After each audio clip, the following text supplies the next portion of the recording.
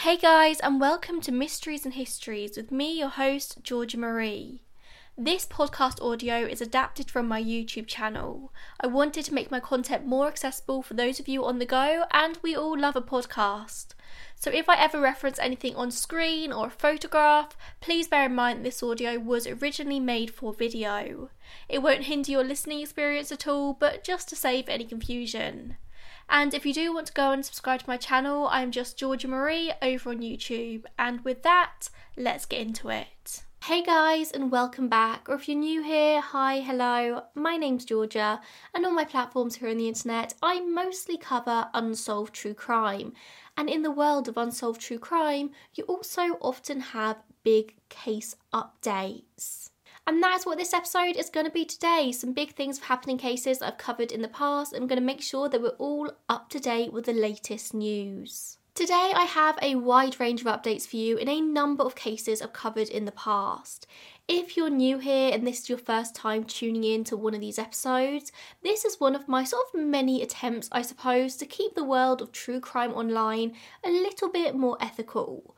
I believe that all too often people watch a video about a case or listen to a podcast episode and then just sort of like breeze past it. They move on, they never think about it again. It's just entertainment in the moment. Of course, it is all a minefield and there's always going to be ethical questions to take into consideration when we're talking about true crime. But you've just got to do what you can, when you can, to make things a little bit better. Be an ethical consumer, spread the word where you can, sign petitions and keep up to date with cases. Don't just forget and move on because you know the victims' loved ones can never do that.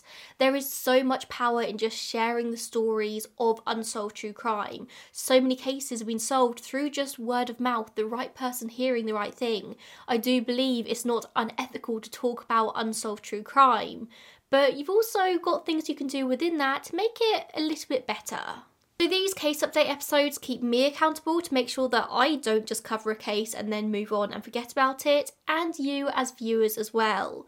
None of this is meant to sound preachy, it's just something I believe in really strongly. But I know all of us here on my channel, my platforms here on the internet, we're all on the same page, we're all in this with the same purpose. The first case I want to give an update on is that of Alicia Navarro, who against all odds was found alive almost 4 years after she left her family home in the middle of the night, aged 14, on September 15th, 2019. She left only a note reading, "I ran away, I will be back, I swear, I'm sorry, Alicia." Alicia is autistic and she spent most of her time at home online playing games with strangers, and it was just easier for her to connect with people in that way. Now this is something that her mum, Jessica Nunez, always said was likely responsible for her disappearance. Who was Alicia talking to?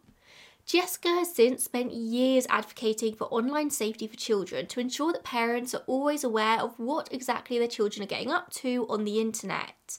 Jessica is truly incredible. The amount of awareness that she raised in the aftermath of Alicia's disappearance is just incredible. The strength it takes to try and help other people while struggling through the grief of losing your own child is something I just can't ever imagine having.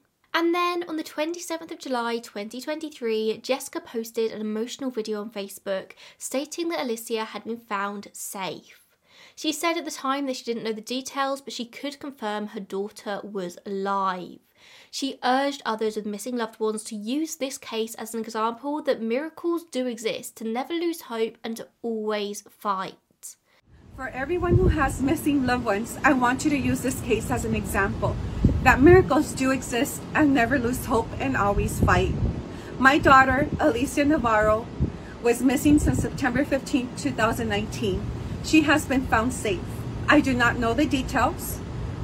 I do confirm that she is my daughter, she is alive, and she is safe. This is recent news for me.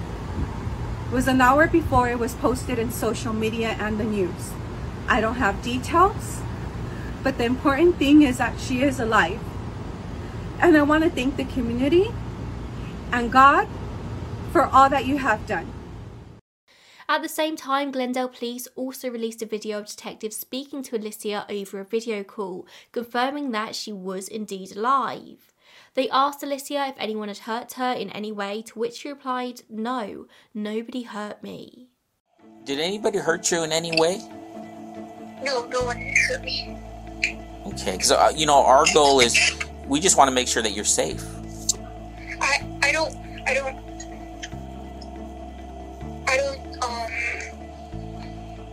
I understand that. Now, investigators actually weren't the one to find Alicia. She turned up alone at the police station of a small Montana town called Havre, and she identified herself, something which was very quickly confirmed, because she still looked exactly the same. Information Officer Jose Santiago said at a news conference held by the Glendale Police Department, which is where Alicia had gone missing from, Alicia, by all accounts, appears to be in good spirits. She really just wants to move on with her life. She is very apologetic to what she's put her mother through, and she understands that she has caused a lot of pain to her mother and it was not intentional on her behalf, and she is hopeful that they can have a relationship. Good afternoon. My name is Jose Santiago. I'm the media manager here at the Glendale Police Department. We want to first start off by telling you all thank you for your coverage on this announcement today. It is a major announcement for us here at the Glendale Police Department. I want to start off by saying that there's a lot of mixed emotions with this particular announcement that we're having. We are happy, and at the same time, we're hopeful that we will be able to supply this family a little bit more closure. With that, I would like to tell you that Alicia Navarro has been located. She is, by all accounts, safe. She is, by all accounts, healthy, and she is, by all accounts, happy. This case is far from over. We do have the resolution that we have located Alicia, but there's still a lot of questions that will still need to be answered. There's still a lot of investigating that not only our employees have to do, but as well as these other partnering agencies. So once again, we are asking that you all have patience with us. We will supply information as it becomes available. And we also have a message from Alicia herself, who is asking for privacy. This has been a traumatic situation for her, as you can imagine, but she is looking to be able to move on in her life. She's looking to build a life for herself, and she's asking for some privacy and patience as well. With that, we will open the floor to questions. Right now, we don't know if she's been with anyone for the length of time that she's been missing. We're still investigating that actively. We can tell you that when she showed up to the police department, she was by herself. She's been by herself each time, and she's been cooperative. She was in Montana, and turning herself in is a strong statement.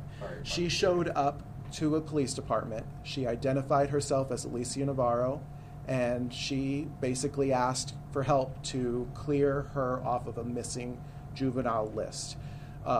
She, by all accounts, went on her own free will. She is not in any kind of trouble. She's not facing any kind of charges. She is not being held anywhere. She is coming and going at her own free will, and she has been extremely cooperative with not only our folks, but our federal partners as well. This case definitely still seems to be a bit of a minefield, because Alicia is now 18 years old and she can't be forced to return back to her family in Arizona.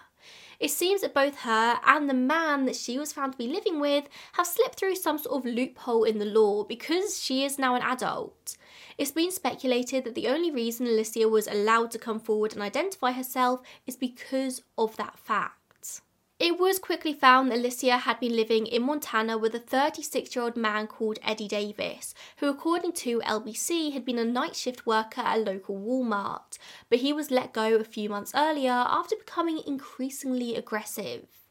The article details how, according to an ex-colleague, his attitude had changed over the previous couple of years.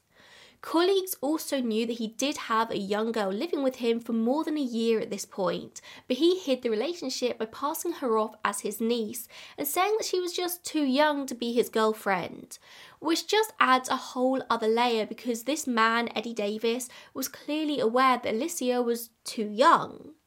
Articles stop actually accusing Davis of having something to do with Alicia's disappearance. I couldn't find any actual information about that really, but that would likely be a legal minefield to make such an allegation with no proof. You just can't go online and accuse somebody of abduction when you don't know that as fact. And I would like to make it clear that I am also not making that allegation. For all we know, Alicia maybe met Eddie at a later date, she ran away for some other reason and met him further down the road. All we do know is they were living together when she was identified. In early August, the FBI, armed with assault rifles and bulletproof vests, carried out a raid at the property they'd been living at, with neighbours describing how Alicia apparently hung her head and covered her eyes like she was crying after she was brought out by officers. The same witnesses described how young Alicia looked. They assumed she was underage because she does undeniably look younger than 18 years old. And then officers re-entered the building with evidence kits, but from there I don't really know if legally they've been able to do much with this case. As far as I am aware, as of today, Davis has not been arrested. It's not illegal for Alicia, who is of legal age, to have been living with him at this time.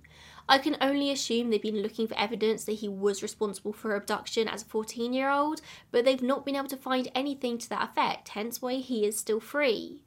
I have no doubt there is a lot more happening behind the scenes of this case. Everything's sort of gone very quiet about this since around August, so I assume it is just a waiting game now if there is anything they can do. Reports from the 3rd of August actually state that Alicia and Davis fled together, and as Alicia is, like I said, now 18 and can legally make her own decisions, that is allowed.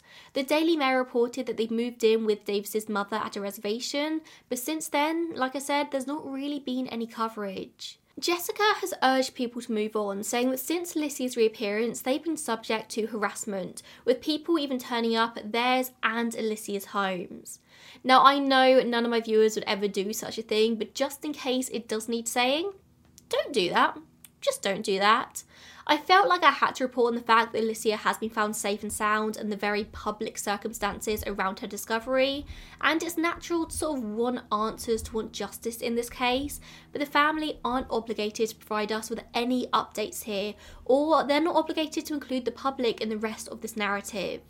I have no doubt this has been a really difficult time for all involved, and I truly, truly hope that Alicia is safe and happy. Like I've said many times, she is an adult and she is allowed to make her own choices going forward, so we'll leave that there. Back in 2021, I covered the case of Paige Johnson after a request came in from one of her loved ones, and I'm pleased to announce somebody has finally been convicted in her case, although strangely, not on a murder charge. 17-year-old Paige went missing in 2010 from Florence, Kentucky, after asking her mum if she could go and visit her sister in Covington. Paige never arrived, beginning a 10-year search for her. And then in 2020, her remains were found by a hiker in East Fork State Park, about 20 miles east of Cincinnati. The area had actually been searched already by investigators back in 2010, but for whatever reason, she wasn't found.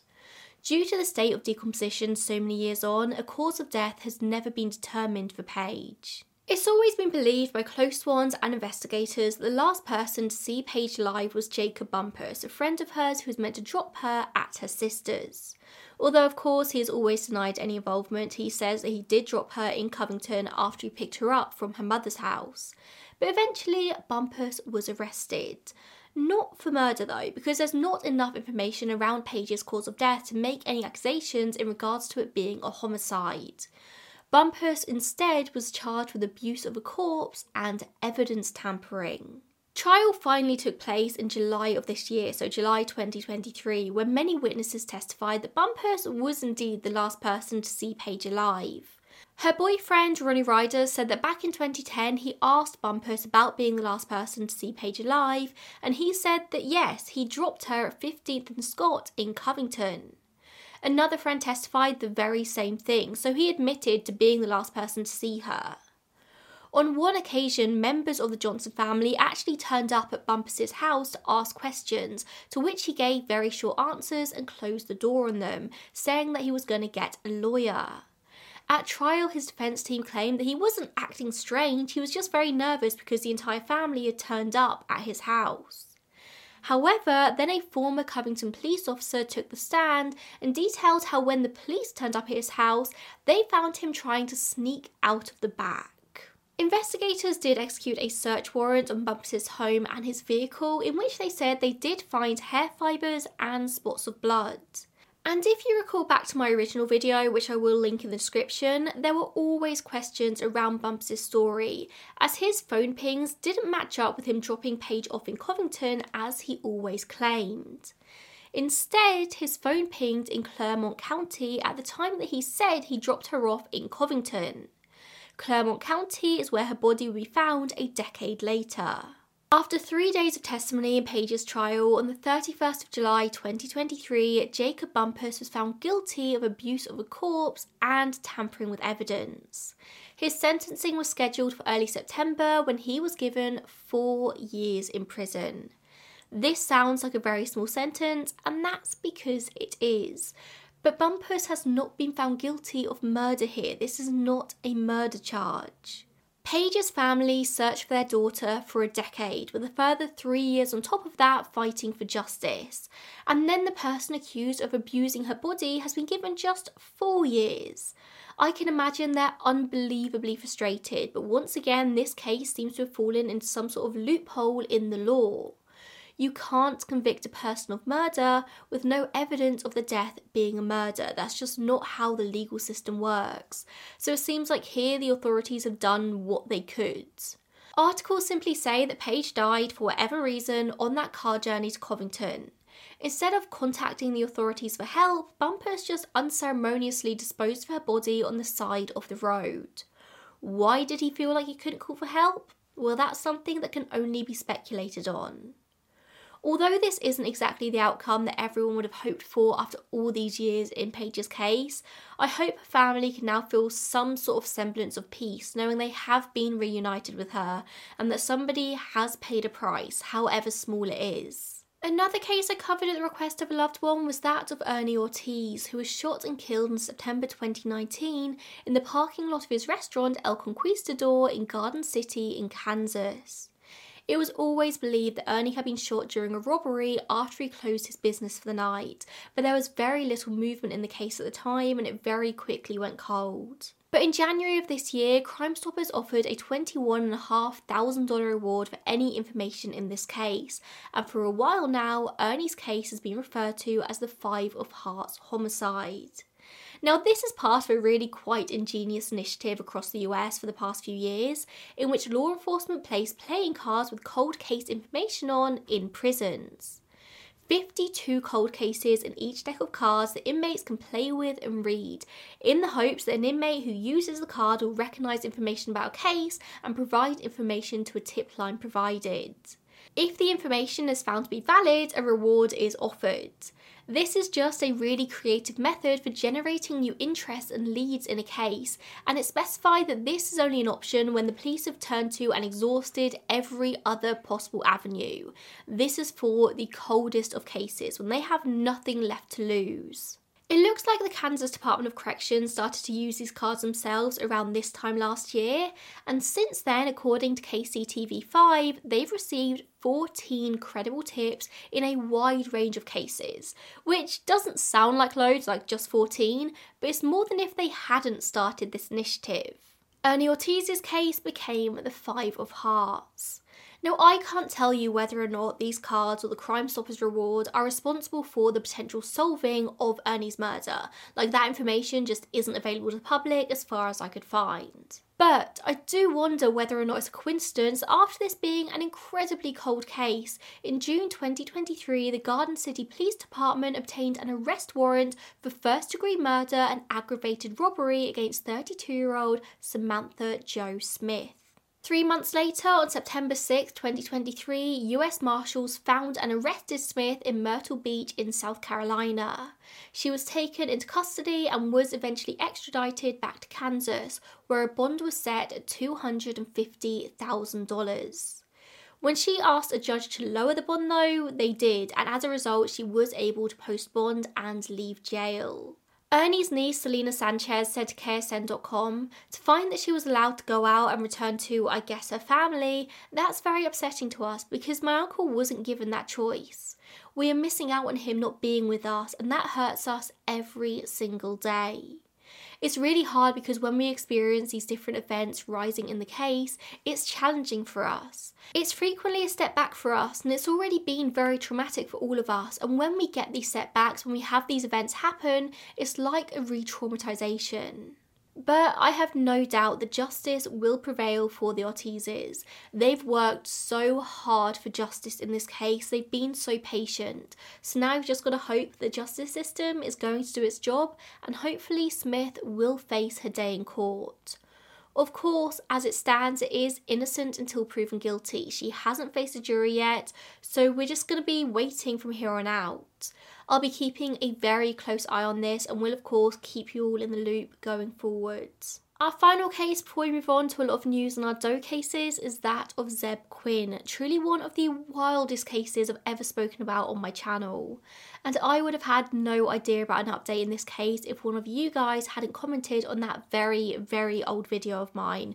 So please do always go back and leave comments if you hear of any updates on any cases that I've covered. It really does help me out immensely, and I love seeing you all sort of staying engaged. Zeb Quinn disappeared on January 2nd, 2000 after leaving work at Walmart in Asheville, North Carolina. Zeb had plans to travel to Leicester after work with one of his co-workers, Robert Jason Owens, to buy a new car, with the two deciding to drive there separately. They were seen on surveillance footage at a local gas station at 9:15 p.m, but shortly after that, things took a very strange turn according to Owens. Zeb signalled for him to pull over. Zeb was apparently very frantic, said he'd received a page that he had to respond to urgently, and he headed off to a payphone. When Zeb returned, he cancelled their plans and sped away after rear-ending Owens' truck. The next afternoon, Zeb's mum reported him as missing, and just 4 days later, his car was found in the car park of a local restaurant, which just so happened to be next to the hospital in which his mum worked. Inside the car was a black Labrador puppy. Zeb did not have a puppy, a pair of lips and an exclamation mark drawn on the back windshield and lipstick, and a hotel keycard that has never been able to be traced back to a hotel, among many other things. As of 2017, the status of Zeb's case was changed to presumed dead in absentia. From very early on in the investigation, Owens was considered a suspicious person. He was the last person to see Zeb alive, and nobody quite believed his story, but nobody could prove anything. But then in 2015, he was arrested in a completely unrelated incident where he murdered Christy Schoen and her husband JT Codd along with their unborn child. And for this, he was ordered to spend between 60 and 75 years in prison. In July 2017, a grand jury returned an indictment charging him with first-degree murder in Zeb's case too. But thanks to a very slow justice system and then COVID-19, things have moved incredibly slowly. I suppose his trial has never been a huge priority because he's already in prison. He's not a danger out on the streets. Owens finally had his day in court in July 2022 when, in a shock twist plea deal, he admitted to being an accomplice to the murder, but said he didn't commit it himself. And the Buncombe County Superior Court Judge Jacqueline Grant actually accepted this. The defence presented the following story. They said Owens was duped by his very abusive and controlling uncle, Walter Gene Owens, into luring Zeb to Pisgah National Forest by saying they were going to meet a woman who Zeb was completely smitten with, Misty Taylor. But when they arrived, Misty wasn't there. Instead, they came across Gene Owens, who had been hired by Misty's boyfriend to kill Zeb.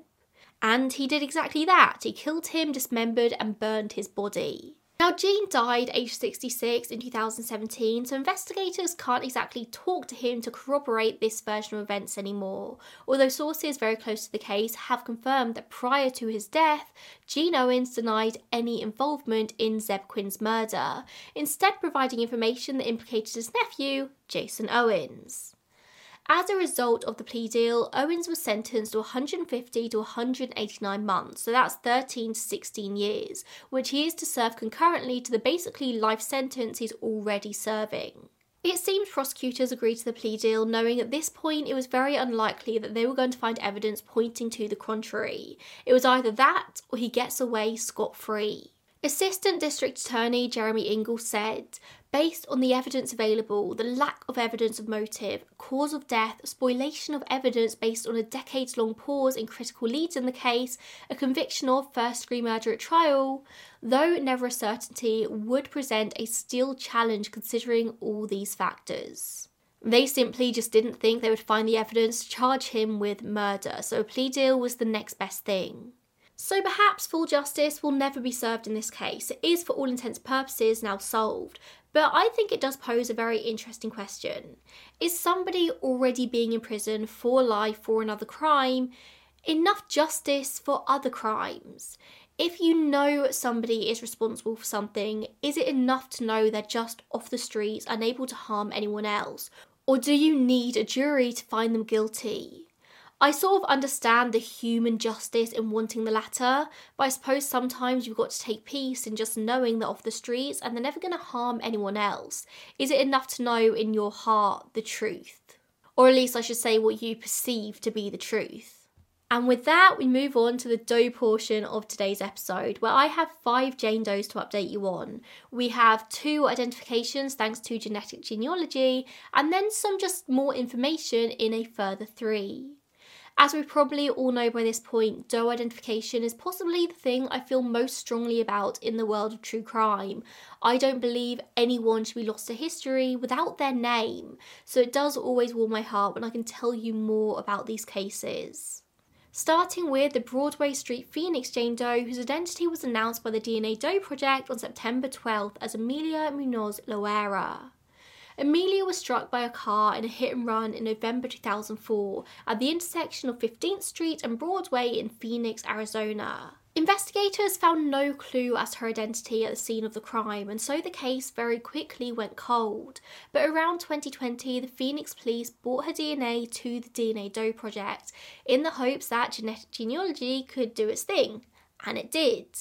According to DNA Doe Project, the process of extracting the DNA was pretty straightforward, but Amelia's family tree proved very, very difficult to untangle once they'd got some matches. Turns out that her relatives came from the Aguas Calientes region of Mexico, which is apparently a community that historically has a lot of intermarriage between related families over many, many generations. This is something called endogamy, meaning the custom of marrying only within the limits of a local community, clan or tribe. And this can make it difficult for obvious reasons to determine relationships based on genetics, because even distant relatives seem closer in the family tree because they share more DNA. We're not really talking about direct incest here, but it's just all these different families have all married into each other over the years and generations pass and they marry again and it just gets very complicated. The update about this from DNA Doe Project also notes that the name change of a very close relative of Amelia's also further complicated things. Investigative genetic genealogist Lisa Ivins said, "This was one of the most challenging cases of endogamy imaginable. Our closest matches shared 2 close relationship paths with our doe. One of those paths led to a New Yorker who served in the American Revolutionary War, which was quite a surprise in a case with deep Mexican roots." I really wish I had more information about that because that sounds fascinating, but that's all I have. In the end, the DDP team dedicated more than 1,300 man-hours to this case without any resolution, and in the end, it wasn't their direct work that solved it. Amelia's niece did a test, uploaded her DNA to Family Tree DNA in an effort to locate her aunt, and it worked. Cases involving immigrants and minority populations are proving so much more difficult to solve through genetic genealogy because fewer relatives have uploaded their DNA to databases. I mean, in some countries, it's simply not financially viable to do it. In some, the word just hasn't spread. There are so many things that play into this. I could go into my usual diatribe about systemic racism and class systems contributing to things like this, but you've all heard it from me a million times before. Basically, this means that in a generalisation, which is a very important word here, generalisation, having the ability to conduct DNA tests and upload them to sites like GEDmatch is much more available to white and or middle class populations. Therefore, people who are more likely to get identified through genetic genealogy are going to be white and or middle class. Again, this is a generalisation, but it's something we're seeing proof of time and time again. We need to make it more accessible to sort of more minority communities. Of course, with her identification, Amelia's case is only half solved because we still don't know who is responsible for her death. Chances are this wasn't a targeted attack. She was just crossing the road and got knocked down and she died. The driver panicked and sped away. If they haven't been found in 20 years, they're likely not going to come forward now, unless their conscience just happens to get the better of them and they come forward. Hopefully it's weighed very heavily on them for all these years. I know I certainly couldn't live an unbothered life if that was me, but maybe some people can. The next identification is that of New Hope Jane Doe, who's been identified as 20-year-old Lisa Coburn-Kessler from Jackson County, Georgia. Lisa was found by road workers in September 1990 on the side of Interstate 40 in Hillsborough, North Carolina. She'd been strangled, murdered just days before, but despite investigation, the authorities were unable to find her name or her killer. After the identification, Orange County Sheriff Charles Blackwood said to the News of Orange County, "Throughout the decades, some of our finest investigators kept plugging away. When you can't close a case, it gets under your skin. You might set the file aside for a while, but you keep coming back to it, looking to see someone you didn't notice before, or hoping information gathered in ensuing cases has relevance to your cold case." Investigators also monitored new techniques and technologies in the field, which eventually led to the breakthrough in Miss Kessler's case. It seems like a new investigator called Dylan Hendricks took over Jane Doe's case in June 2020, and he received substantial assistance from the State Bureau of Investigation in getting this one solved. After remaining unclaimed, this Jane Doe was rather controversially actually cremated and her ashes were scattered at sea, but luckily they did have the foresight at this time to keep behind some hair just in case technology ever caught up, and it did. After taking over this case, Hendricks sent a degraded hair fragment over to Astria Forensics for DNA extraction, and they were very soon able to return a DNA profile, at which point forensic genealogist Leslie Kaufman took over. She began identifying genetic family members and was able to connect with paternal cousins, at which point investigators began conducting interviews within the family. It's then they learned of Lisa, who no one in the family had heard from for at least 30 years. Suspecting that she was the person they were looking for, investigators requested DNA from a potential maternal relative, which provided all the information that they needed. New Hope Jane Doe was Lisa Coburn-Kessler. And now they move on to the search for her killer. I don't know if they have any DNA evidence that may have come from the perpetrator here. I suspect that they do not, but most homicide victims are killed by people they knew, so that's as good a place to start here as any. Anyone with any information in this case is asked to contact the Orange County Sheriff's Office. I'll leave all their contact details in the description box down below. I'm going to be keeping a very close eye on this case, and I hope I'll be giving you another update on this not too far in the future. In October 2022, the Lady in the Dunes, one of the most infamous Doe cases from the USA, was finally identified as Ruth Marie Terry after over 48 years. I did cover that in an updates video at the time, so I'll link that down below if you want the full details. Ruth's body was found in July 1974 in the Race Point sand dunes of Provincetown, Massachusetts. It was thought that she died about 2 weeks beforehand, and it was theorised that either she'd been murdered in her sleep or she knew her killer, as there was very little sign of a struggle. Her cause of death was homicide by blunt force trauma, and her hand and one of her forearms was missing from the body, presumably in an attempt to hide her identity, something which worked for many, many years. Or maybe it was to stop the killer being identified if they thought that her identification would lead straight to them. Ruth was almost decapitated as well, likely from somebody with great strength trying to strangle her, and one side of her skull was completely crushed. This was a brutal, brutal murder. Whilst it was suspected at the time of her identification that the murderer may have been Ruth's husband, Guy Modolvin, this was not confirmed or denied by authorities until August of this year, when they finally confirmed it. The pair got married in 1973 or 1974, after which point they headed off travelling around the country, including stopping in Tennessee to see Ruth's family. However, in the summer of 1974, Moldavin returned from their trip alone, driving her car. When people asked after Ruth, he said that she died, which I suppose was not a lie. When Ruth vanished, her family really tried to look for her, and her brother actually asked for Moldavin's help, but he didn't get very far. He was told a completely different story, that the couple had had a fight during their honeymoon, Ruth walked out, and Moldavin never heard from her again. And Moldavin went on with life as normal in the aftermath of most likely murdering his wife. In 1946, he married again to Joellen May Loop in Pennsylvania, and they divorced after 10 years. 2 years later, in September 1958, he married Manzanita Eileen Ryan in Idaho. Manzanita had an 18-year-old daughter from a previous marriage, Dolores Ann Mearns, and then on the 1st of April 1960, both women disappeared from Seattle, and Moldavin quickly became the prime suspect. He fled Seattle but was apprehended by the FBI and was charged with unlawful flight. But very soon after this, he married again in Washington to Evelyn Marie Emerson, and it seems like he was also facing larceny charges around this time as well for swindling the Emersons out of $10,000. In 1961, he was convicted of these charges and was sentenced to 15 years in prison, although the sentence was suspended less than a year later on the basis that he paid the money back that he stole, so he actually never ended up spending any time really in prison. This just seems to be a guy who was able to get away with so much despite it being pretty obvious to everyone that this wasn't a good man. Famous true crime writer Anne Rule wrote a whole section of her 2007 book, Smoke, Mirrors, Murder, trying to connect him to Manzanita and Dolores' disappearances after investigators found dismembered human body parts in his septic tank, but they were unable to prove that they were the women in question. Moldavin was never charged with anything in connection to this.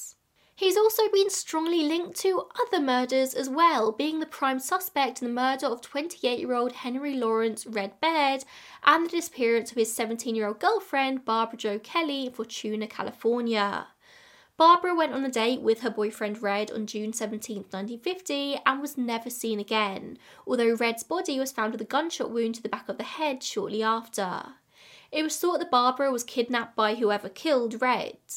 At this time, Moldavin, I've just realised I've been saying Moldavin, haven't I? Moldavin, there's no second L, it's Moldavin. He was living in California, working on KIEM radio, and the restaurant that Barbara worked in as a waitress also just happened to be owned by Moldavin's father-in-law at this time, Jerome Loop, and he himself worked there as a short order cook sometimes. Long story short, Guy Moldavin was a man with a long and intense history, a lot of which may well have been criminal, and in August 2023 he was identified as Ruth's killer. However, he died in 2002, so once again he can't be interviewed or apprehended for the crimes, but investigators are pretty content that he is the one who killed her. Certainly the circumstances around her death point in that direction. Our final update today comes in the form of a very old Jane Doe case from here in the UK, that of the so-named Nude in the Nettles, the name given by the media to an unknown female found under a bush near Sutton Bank in North Yorkshire. It was widely reported at the time that the bush was a nettle bush, hence the name, but in actuality it was a willow herb bush.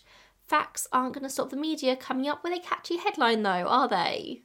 Nude in the Nettles Jane Doe has been unidentified since 1981, and I covered this case many years ago, but I was recently curious to see if anything new had happened, and I was very happy to see there has been a recent push by the police to get some answers.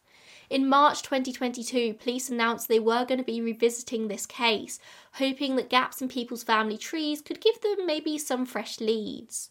Once again, I have to point out that genetic genealogy is not something used here in the UK for myriad reasons. In 2012, they actually exhumed Jane Doe to get DNA, which was entered into the current police DNA database established in 1996.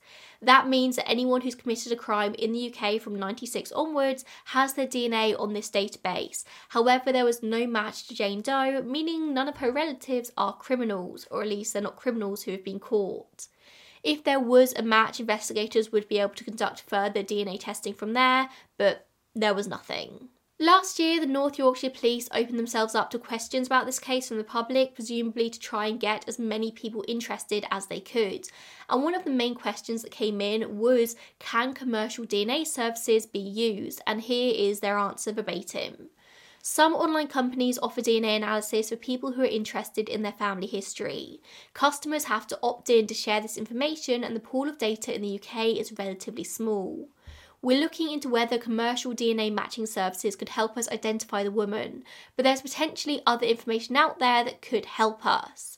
So it does sound like they haven't completely ruled out using some form of genetic genealogy, maybe, but from all my knowledge they'll likely have to go overseas to do it, and I'm not convinced they'd have the funding to do so. The UK government only allows this in the coldest of cases, but I'm yet to come across one of those cases, an example of it being allowed. In January this year, it was reported that DNA samples had been taken from two Scottish men, Archie Moody and Jim Lawson, who both had long-standing missing female relatives. They came forward after a Crime Watch review in summer 2022. Archie's mum, Margaret Moody, went missing in the summer of 1977, and Jim's older sister, Penwell Sheriffs, went missing in 1958. She left behind two young sons with evidence suggesting that Jane Doe had 2, maybe 3 children. Both of these women fitted the physical characteristics of Jane Doe, and whilst it was considered a 1 in a million chance that it could be either of them, it was worth testing their DNA. However, just 1 month later, it was confirmed that neither sample from either man matched. All 3 cases remain mysteries: Nude and the Nettles, Margaret Moody, and Penwell Sheriffs. Only Penwell and Margaret's cases have no active investigation looking into what happened to them. They are completely cold.